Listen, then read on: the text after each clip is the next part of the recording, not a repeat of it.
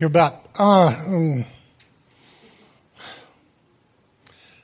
a year ago, the Lord had me give a word to this church. Is for all churches in this country, probably worldwide, and it was that the gift of tongues and with the interpretation that was being restored to the church.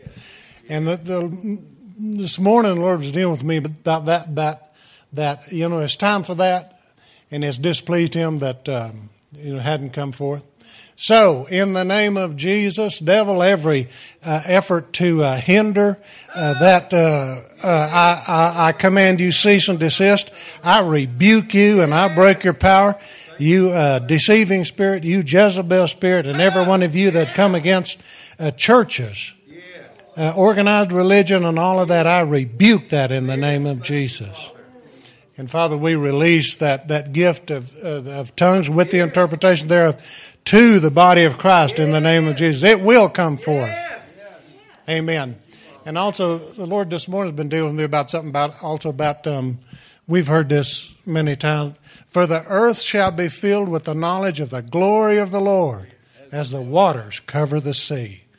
And that is a reality. It's coming. We might as well enjoy it.